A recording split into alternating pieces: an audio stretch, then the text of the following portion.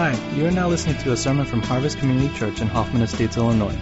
Today you will hear a sermon from Pastor Dave Lee, so without further ado, here he is. Today, we are almost going to wrap up. We have one more message left in this series, but if you're just joining us, fairly new to the church, my name is Dave, and I have the privilege of serving as the lead pastor here at Harvest. I want to especially welcome those who are relatively new to our church. It is not an easy thing to be new to a place, and I've been where you are, and it is uncomfortable, and so I hope that today you will have a positive and welcoming experience, and that over time, if God wills it, you will find home among us here. The door is open, our hearts are open to you. We just hope that you will be able to find your way to a deeper relationship with Jesus Christ and others while you're walking with us. I like that clip, and I opened it because we've been through a series in the last two and a half months called Life-Changing Conversations. The whole point of this series is to encourage and really nudge us to elevate our standards for human discourse. Because I think there's a lot of chatter today, a lot of talking to each other or at each other, but the level of dialogue is really not as deep as it could go. And so I'm really hoping that we will engage in deeper, more meaningful conversations with others.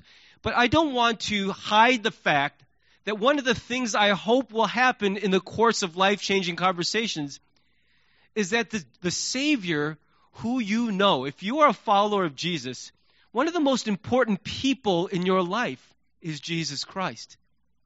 And it's my hope that in the course of having deep conversations, at some point, you will actually talk about Jesus.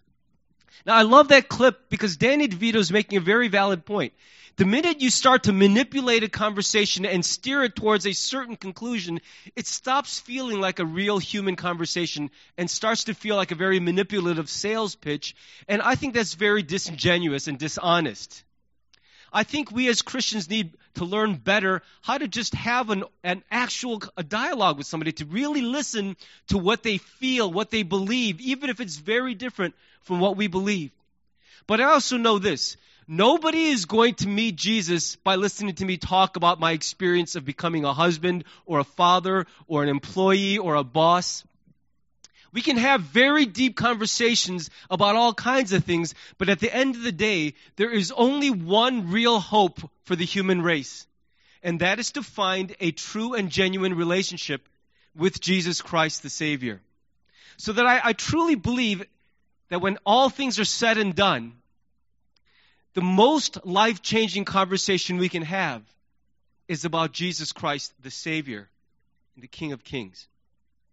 I love what the Apostle Paul, that leader of the early church, one of the great evangelists in the early days of Christianity, said in the letter to the Romans. He said, "For everyone who calls on the name of the Lord will be saved. But how can they call on him to save them unless they believe in him? And how can they believe in him if they have never heard about him? And how can they hear about him unless someone tells them?" I think since the days that Jesus walked the earth, the primary way that anybody has ever heard about or entered a relationship with Jesus is through the existing human relationships they have.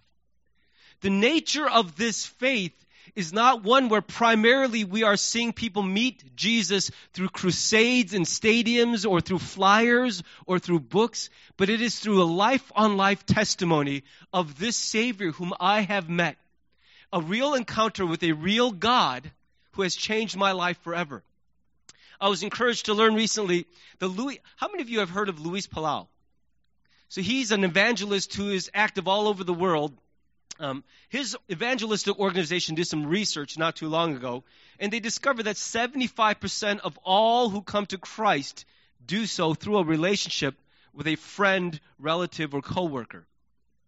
The Institute of American Church Growth, back in 2009, also did some research. They surveyed around 14,000 Christians, and in their research, they discovered even higher numbers. Almost 90% of the 14,000 Christians they surveyed said that they came to Christ through, and I quote, a relationship with a friend, through a friend or relative who invested in a relationship with them. I think that's encouraging to learn because I really believe that if you are a follower of Jesus Christ, that relationship you have with Jesus is the hottest tip you have. It's the greatest treasure that you can give away to somebody. That if I were somehow able to make sure that my children inherited my relationship with Jesus, if I could write it into the will and mandate that they would have it, it would be the greatest treasure I have to give away to anybody else. And until the day I'm convinced that that's actually true, I guarantee you I will not be very active sharing that gift with anybody. I will keep it to myself because it is found in a comfortable little place on the cupboard of my life. And I won't share and give away that faith until the day I'm convinced it is actually the greatest treasure I have to give away to anyone. I'm encouraged then to learn how many people are finding their way to Jesus because somebody else gave away that precious gift to them. And I think that is the right way for the Christian faith to spread on the earth. I don't think it should ever be reduced to a sales pitch or marketing ploy. I really think that it is the kind of faith that must be at every level an intensely personal and relational faith. And so I want to talk about that point in your relationships with people where inevitably, if you value and treasure Jesus, it would be very strange for you to know someone and engage in deep conversations for any period of time without the most precious and important things in your life coming to light. For example, if you know me for even a few months, we're going to at some point talk about the glorious Apple products that are out there on the market because I think every other company is making garbage. Now, you could argue with me, and you probably may have some very valid points, but what I'm saying is that stuff is very important to me. It's nowhere near as important as Jesus, but it's pretty important. In fact, I was convicted the other day that I don't have a fish on my car, but I have 2 Apple stickers. So I really probably should do something about that. It looks a little skewed. Okay? Idolatry, I don't know. But the thing is, if you know me, very shortly after getting to know me, you're going to get a sense of what's really important to me. And you're the same way. If I hang out with you for even a few weeks, I'm going to be able to sniff out very early in our relationship, oh, I get it. This dude loves the Bears. This person loves Italian beef sandwiches. This person loves classical music. Whatever the case may be, we're going to know about you because you cannot suppress that which bubbles forth from the deepest part of you. You cannot hide what is really important. Nor can you fake it for too long and act like something's important, which really is not that important to you. And so I think it's going to come out at some point in every deep conversation that you revere, that you treasure your relationship with Jesus Christ. So let's talk about that relationship and that kind of conversation when it comes time to share Jesus with somebody else. The first point I like to make is love is the motive for sharing Jesus in any context, under any circumstances. One of my favorite comedians, though he's a little crass, is the late Mitch Hedberg. He's one of those Stephen Wright-style comics where he just says weird, non-sequitur, random statements, but they're hilarious. And one of my favorite jokes that he has is, I love Kit Kats, unless I'm with 4 or more of my friends. And you understand what he's really saying, right? Because Kit Kats are physically structured in a way that they're meant to be shared or at least broken into pieces. And the joke is this. It is not natural for human beings to want to share. If you have children, I don't need to convince you of this. Watch children without any intervention or training. They are the most selfish little animals you will ever see. You see a kid with a treasure, a little lollipop, and even their loving father and mother, can I have some? And you just search YouTube for the phrase, refuses to share.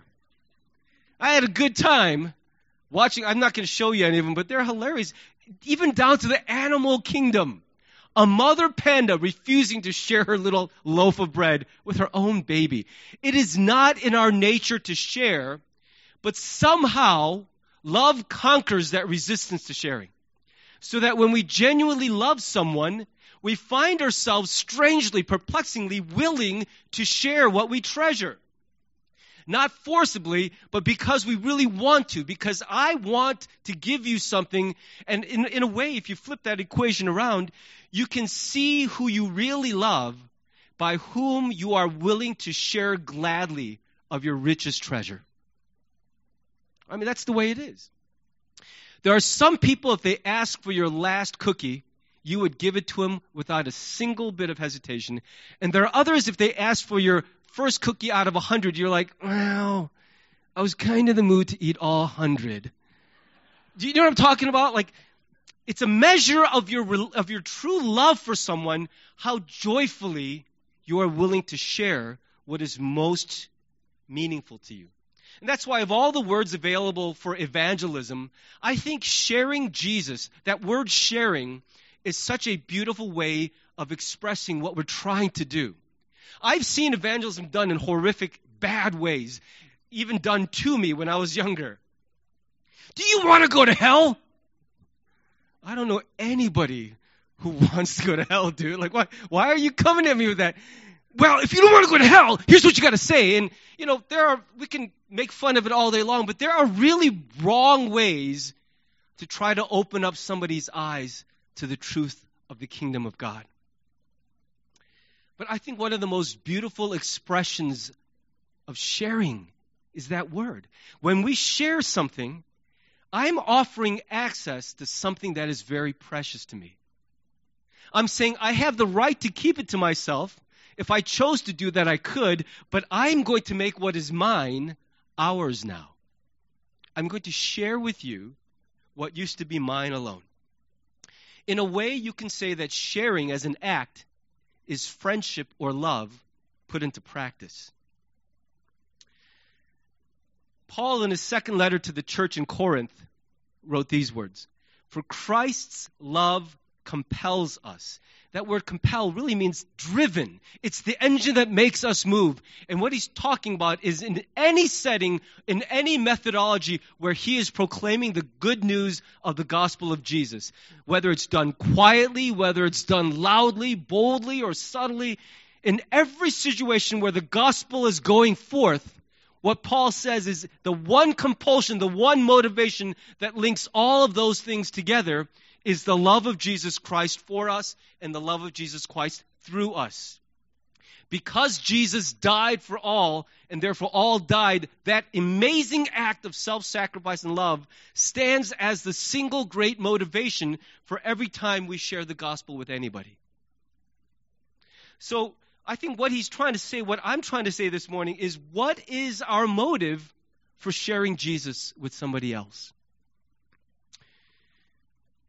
When I was younger, I was encouraged to do it so that I would be a faithful Christian. I felt like it was a call to my duty, and I don't want to erase that completely. I think our culture is losing any sense of duty.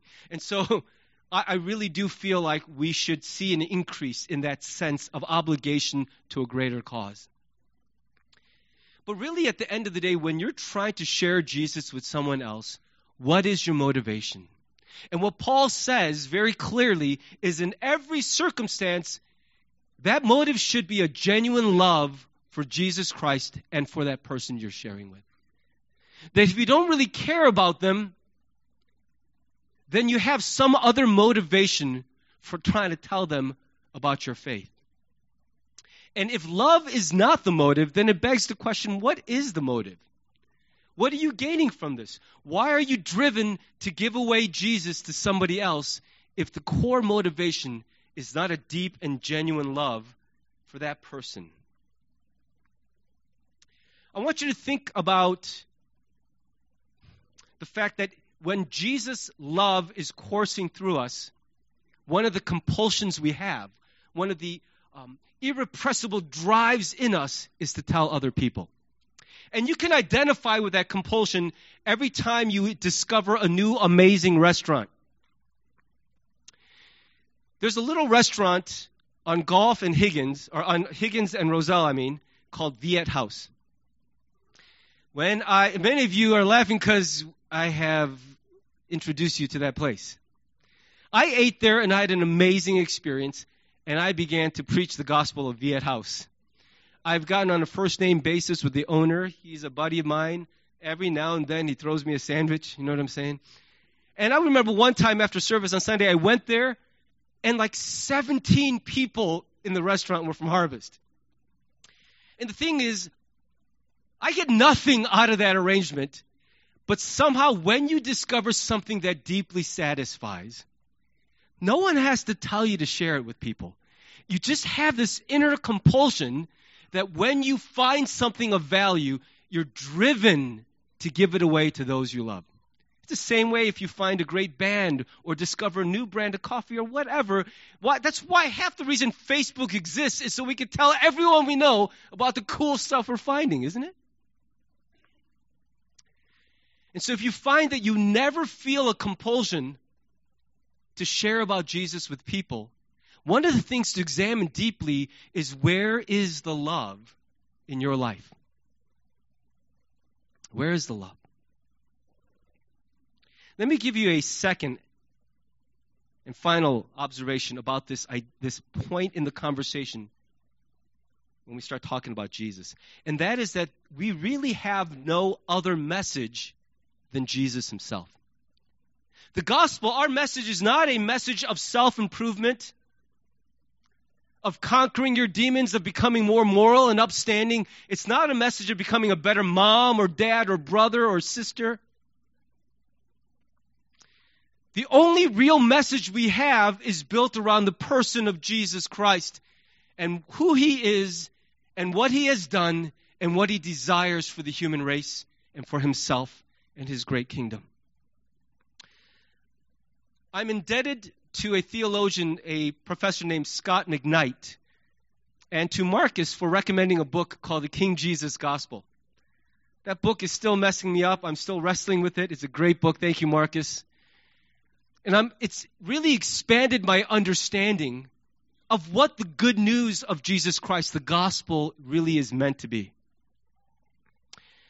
I agree with Dr. McKnight that the gospel in its essence is captured in 1 Corinthians 15. And I want you to see the first 5 verses of that text.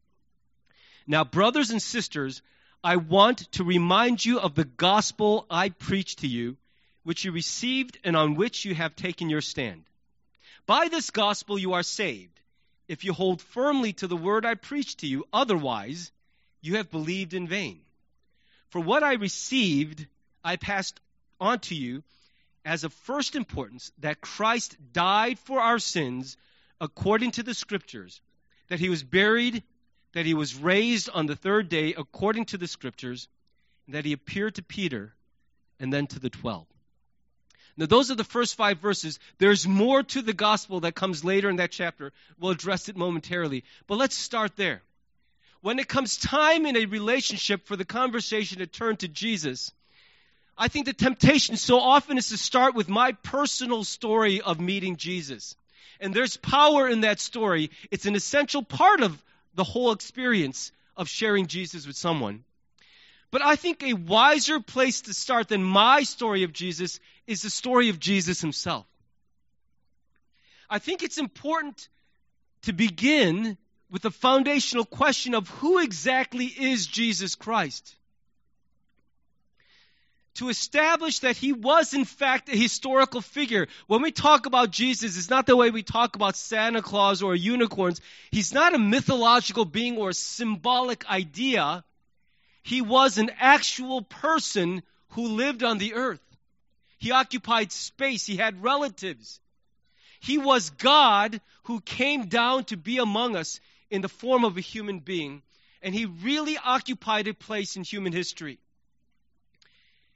And it could be argued that he is easily the most widely influential human being who has ever lived, because he was God and man at the same time. And for anybody you're talking to about Jesus who is living in the United States, it is nearly impossible for them to have never heard of Jesus Christ. In fact, I don't recall meeting anyone who was older than 4 years old in the United States in my 47 years of life, who had no clue, like Jesus Christ, who? I have no idea who you're talking about. You go to Europe, you'll find lots of people who have never heard of Jesus Christ. But in the United States, almost everybody has heard of him and probably has some pre-existing opinion about who he is. He made some outrageous and exclusive claims. He divided humanity into two camps, those who knew him and those who did not. And so a great place to start is first to ask somebody, what is your take on Jesus Christ? Who do you believe him to be? Do you even believe that he existed, or to you, is he something like St. Nick? Some figure handed down to us culturally who never walked the earth. And so I think a very good place to start that conversation is simply this: who is Jesus? And you don't have to be a theologian to have that conversation. Start with what you know of him and begin there, because I think too often we talk about Jesus as though he's just an idea and not a real being. But I think as we develop that idea of who Jesus is, we have to then transition into who Jesus is to us. Because he's not just some historical figure. He's a historical figure who is very much alive and is part of my life today. I met him and he met me at some distinct point in my life. And my story was forever marked by that encounter. And so we tell the story. When I share my story of meeting Jesus, I share the story of how one day, out of the blue, I was convinced of the darkness that was inside of me. I was pierced by the realization that I'm not the good person I imagine myself to be, but that I have sin in my heart that I used to be in denial of. And I saw it one day so clearly, and I was broken by it. I was overwhelmed by the burden of just how dark I was and how dark I could get, and I didn't know where to go with that. And then the preacher told me about what Jesus had done. And I stopped and I laid aside all my efforts to try to clean myself. I put all those efforts aside and said, I'm never going to succeed at making myself righteous. I can't become a good person through all my effort. And so I laid aside those efforts and I trusted him completely for the forgiveness of my sins. I accepted his free offer of a pardon, not to be earned, but simply to be received as a gift. No strings attached except one, that I would give up the old life I had and the stubborn desire to be my own king and master, and that I would accept his rule over my life because of the great gift that he had offered to me. I accepted that I couldn't add anything to my righteousness, but that what he did for me in dying and being buried in and rising from his grave was enough for me. That's the story of how I came to know Jesus Christ. And each time I retell that story or think about that day in the summer of 1984 when these events occurred, something gets stirred up inside of me because it's the most important story of my life. It's been our custom lately that when we have Valentine's Day roll around, we try to do a group dinner, a group date with the couples in our community group. And when we've done it the last several times, it's our tradition now. We just go around the table. Each couple shares the story of how we became us. Right? And it's so much fun listening to the crazy stories. Every marriage is a miracle to me because I'm like, how did the two of you even make it past all that to become a couple? Almost every couple goes, yeah, there was no way at the beginning. I was like, ew. And then persistence won the day, and I got desperate, and, so there it is. And so you hear all these stories, and it's really entertaining listening to everybody's stories. And every time I retell the story of me and Jeannie, I got to confess, I'm 22 years old again. And I'm freshly captured by that sense of blessing and of being lucky. I remember how it felt to be 22 and have Jeannie take an interest in me. And that feeling of like, am I getting punked? How's this girl not taken yet? I was waiting for her to be like, yeah, I'm already married, sucker, fool you, And it turned out she was available. And every time I tell the story, I relive our story. And it has this ability to rekindle my sense of gratitude for the woman that's in my life. And I think each time we retell the story of how we met Jesus, it has that same effect. Because I get so used to knowing Jesus, I forget that one day I was living completely apart from him. And the only good thing that ever happened to me is if a girl said hi to me or if I got some unexpected money. And I remember a time in my life when that was actually the best thing that could happen. Oh, I got some money. I think back to those days and I'm like, well, how pathetic was that? That money was the best thing that could happen to my life. Good God. Was I ever that sad? The happiest moment of my life was getting some money. Because since that day, I have learned what real joy feels like. And money and girls cannot even cast a shadow to true joy. And each time I tell the story, I remember what I was like and how Jesus changed my life on the day that he met me. Here's the rest of the story, though, and this is so important. Jesus met me when I was hard to look at and when I was hard to love.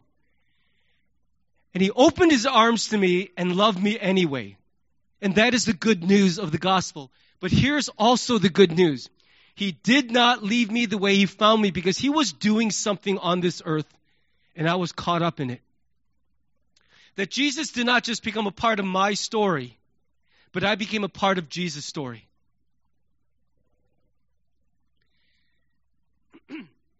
The latter part of 1 Corinthians 15 speaks about not just the Jesus who came to die on our behalf and give us a hope of redemption, but he talked about the way in which Jesus is carrying out that redemption, because the primary goal of the gospel is not simply to get us to heaven, but for Jesus to take his rightful place as King of Kings, overseeing a great kingdom in which he is exalted and God is glorified and people are caught up in that and their lives are changing. That the gospel is not primarily about a shift in my destiny, but am I being included in something amazing which God is already doing that is cosmic and universal and global in its scope? Another way of saying that is Jesus Christ is the subject and the object and the end and the beginning of the gospel. That it is primarily a story of him. And it is our great privilege by his mercy to have found a part in that amazing story. That is not to minimize the amazing effect it has on us or how real it is in our lives. But here's the thing. When Jesus met us, because he was already doing a great work of transforming and redeeming a broken world, he did not leave us the way he found us. But from the day I met him, he's been changing me little by little. I've shared with you just how much I loved profanity before I became a Christian. It was such a part of my life. I was a profanity artist.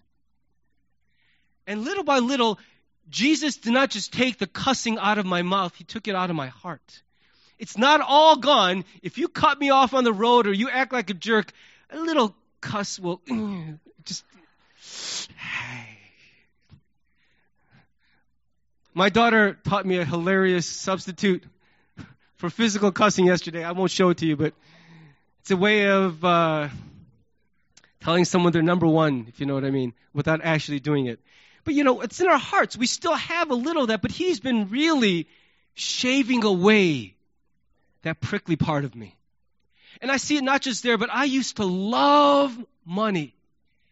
You just have no idea. I used to love me some money. Ask my wife today what I think about money. I don't even think about it. I don't even know how much we have. I honest to God have no idea how much debt we have, how much wealth. Money is no longer a part of my psychology. I am blissfully ignorant of my financial status. That's why my wife has so much gray hair, is because I have no concern for money, even when I should. I'm not saying that to boast. I'm amazed I could say those words in public without lying. Because Jesus is changing me. But you know how he's changing me? That's what these words here are about. Then the end will come, when he hands over the kingdom to God the Father after he has what? Destroyed all dominion, authority, and power. For he must reign until he has put all his enemies under his feet. The last enemy to be destroyed is death, for he has put everything under his feet. I think the most overlooked aspect of the gospel in the United States is the lordship and kingship of Jesus Christ. We love to regard Jesus as the Savior who gets us out of hell. But that's where the relationship with Jesus gets frozen in time for so many Christians. Thanks for the eternity. Now, if you could just scoot to the left, I got a life to live. And I'd appreciate if you don't mess too much with my junk. I don't mean to sound sarcastic or belittling of that, but to be truthful, I think that's the spirit of North American Christianity. Thanks for the eternal hope. Now move out of the way so I can get back to what I was doing before we met. I think that's the reason so many Christians in America rarely experience true transformation. Because the way Jesus changes us is not just through the passage of time and the hearing of sermons.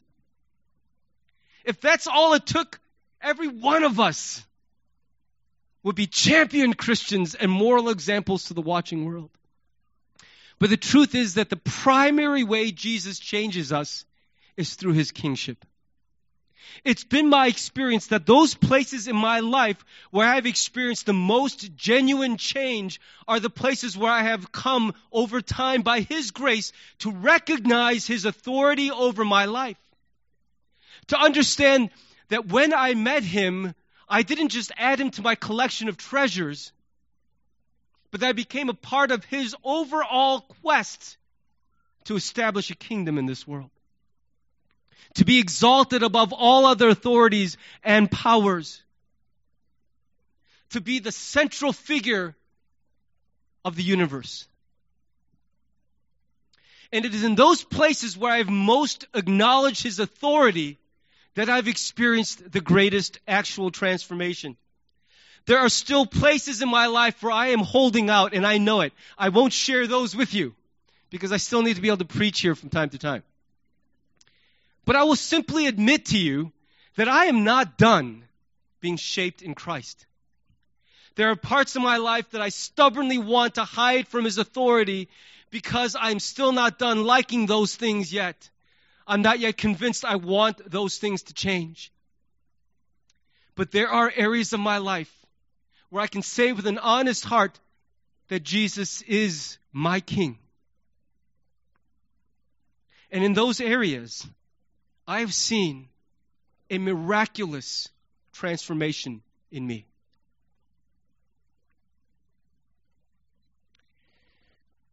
Our personal testimony of transformation is a very powerful way for people to understand and meet Jesus Christ. But our personal testimony of life change should never be separated from the kingship of Jesus Christ. Because you did not become a different person by trying harder or getting more educated. That never happens. It is when you grow through obedience and surrender and submission to his rule that finally your stubborn heart can come in alignment with him and his character and his plan for humanity. Only then will he not just change your behavior or your language, but the things that you truly value and love. The inside will catch up to the outside as you submit yourself to his rule. I think I still have a long way to go into understanding fully the nature of the gospel of Jesus Christ. But I can say to you this much clearly, that the story of the gospel is a story of a kingdom that is moving forward. And over that kingdom is a great king.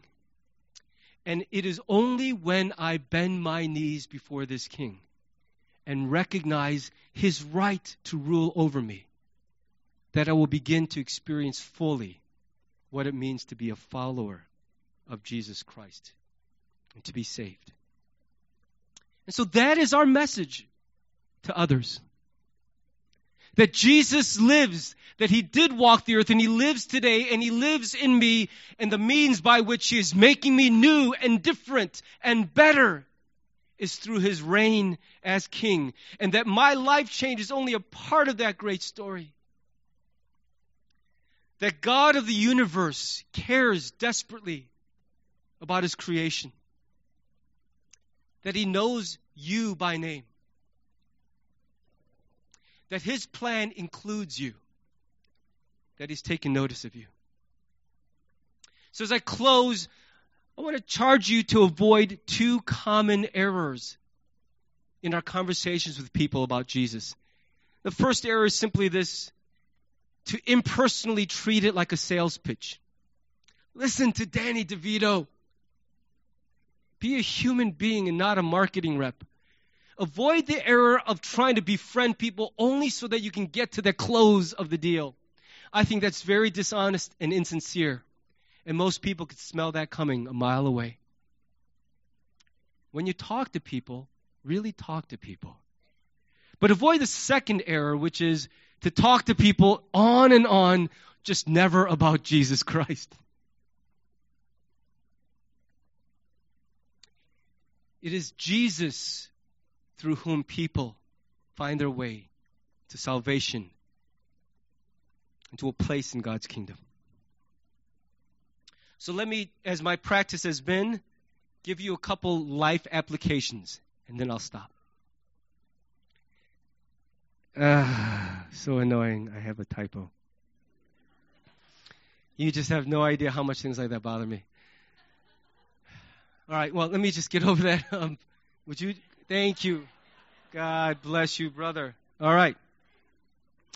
So the first is simply this: rehearse your story. And I don't mean like a sales pitch, like a pickup line.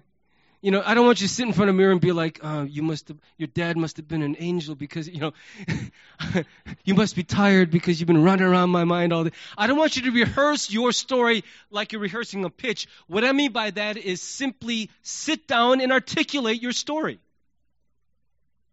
When I sat down to tell the story of me and Jeannie, what I realized is I was picking up things I'd forgotten along the way. There was a chronology, an order of events that I had kind of forgotten because I honestly can't remember my life before her. I feel like I was born with her, I know I lived like 22 years before. Those 22 years didn't count. So as I retell the story, as I actually articulated it, the story became more real to me when I prepared to tell it to somebody else. And I wonder if your story of Jesus is more than just, I met him like when I was in high school. That can't be the end of the story. There is more to it. And when you articulate it, and by rehearse, I just mean write it down. Speak it out loud, even to yourself. You would be amazed what the telling of your Jesus story will do in your own heart. Do you know your Jesus story? Can you articulate it for someone else to hear? And then the second one, if you're not in the show business industry, you have no idea what a log line is. It's not a lumberjack term, it's a term from Hollywood. A log line is a very short 1 or 2 sentence synopsis of a movie that a writer of a screenplay will tell to a studio executive in the hopes of getting them interested. Because when you finally get the attention of a studio exec, you have approximately 30 seconds to either tell them you're wasting their time or you've got something they want. And so writers develop these things called log lines that are simply the whole story reduced to a very, very short treatment. And if it's done its job, if it's got a smart emotional hook, and if it really tells the story in full, it leaves that person, the studio exec, saying, hey, that's interesting, sit down and tell me more. And that's all the writer's waiting to hear. Let me see if you can pass this quiz. I will give you a log line to a well-known movie. Tell me if you can figure out what movie it is. The extraordinary story of a thoroughbred racehorse, from his humble beginnings as an underfed workhorse to his unlikely rise and triumphant victory over the Triple Crown winner. Seabiscuit, that's right, Seabiscuit. A young man and woman from different social classes fall in love aboard an ill-fated voyage at sea. That's right, Titanic. Okay, yeah.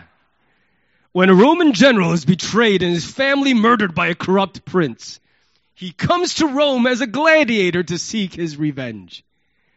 So obvious. But you know what? I read that log line. I'm like, I want to watch that movie again. That just sounds awesome. I don't care if I know how it ends. That's a story I want to know more about. And I find that when you reduce a great story to a couple lines, it captures something of the essential element, that part of it that stands out to you as truly meaningful. And I remember reading in an article this past week, of course that's Gladiator, duh, okay? That the reason for doing an exercise like this, like reducing your Jesus story to a sentence or two, they said it's always better when you're talking to someone about something to leave them asking you for more than to leave them wishing you had never started talking. Some of you are thinking that right now. Oh, when is this going to end? It's always better to give enough that they get to decide if they're actually interested. Nobody wants to be cornered into a 45-minute lecture of a story they don't care about. So I actually tried writing out the log line for my Jesus story. Do you want to hear it? A young man, raised in a loving home of privilege, is finally made whole only after being broken in an unexpected encounter with Jesus in the last year of his childhood. That's my Jesus story. I had no reason to want for anything in life, but I didn't know how broken, how empty I was until Jesus came and met me. And suddenly I knew what it was to actually be a person, to actually be whole. What is your Jesus story in a sentence or two? Because as you share it that way, you will begin to see just how precious and valuable he has been to you. And if you don't have a Jesus story, I encourage you to give Jesus a fair hearing. You can have a big problem with the church and with Christianity as it's practiced in North America. But I promise you, if you really look into the person of Jesus Christ, you will be hard-pressed to find anything that repels you. He is beautiful in every way that we can describe beauty. And if you look at him carefully, I trust with all my heart you will grow to love him. He has changed my life forever. I really mean that. And I believe he wants to change your life forever as well. Would you bow with me for prayer?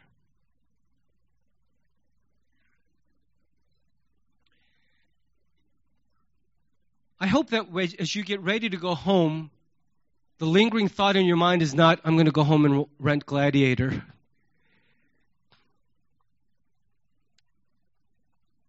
But that you would have a moment, an occasion to remember again, if you are a follower of Jesus, the story of how you came to know him, how he found you in your life. And if you don't have that relationship with Jesus today and you're in this room, I want you to know that he loves you and that he's inviting you openly to explore who he is. Never mind all the other trappings of the church and of the people around. He wants to actually know you and for you to know him. And I want to invite you to take that invitation starting today and begin giving Jesus a real investigation, an open heart.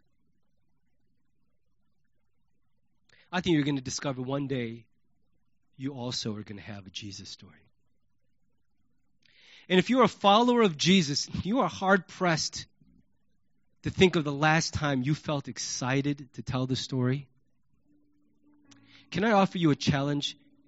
That perhaps the place to look is that whether or not you have actively acknowledged the kingship of Jesus Christ.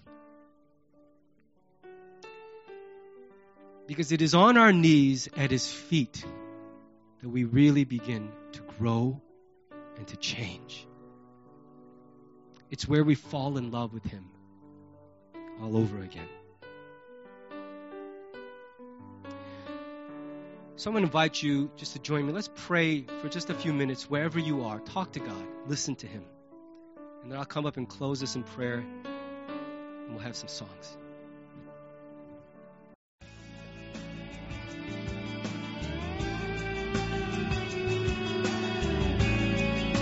Thanks for listening to the sermon from Harvest Community Church.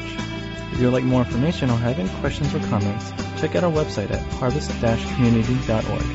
Thanks for listening.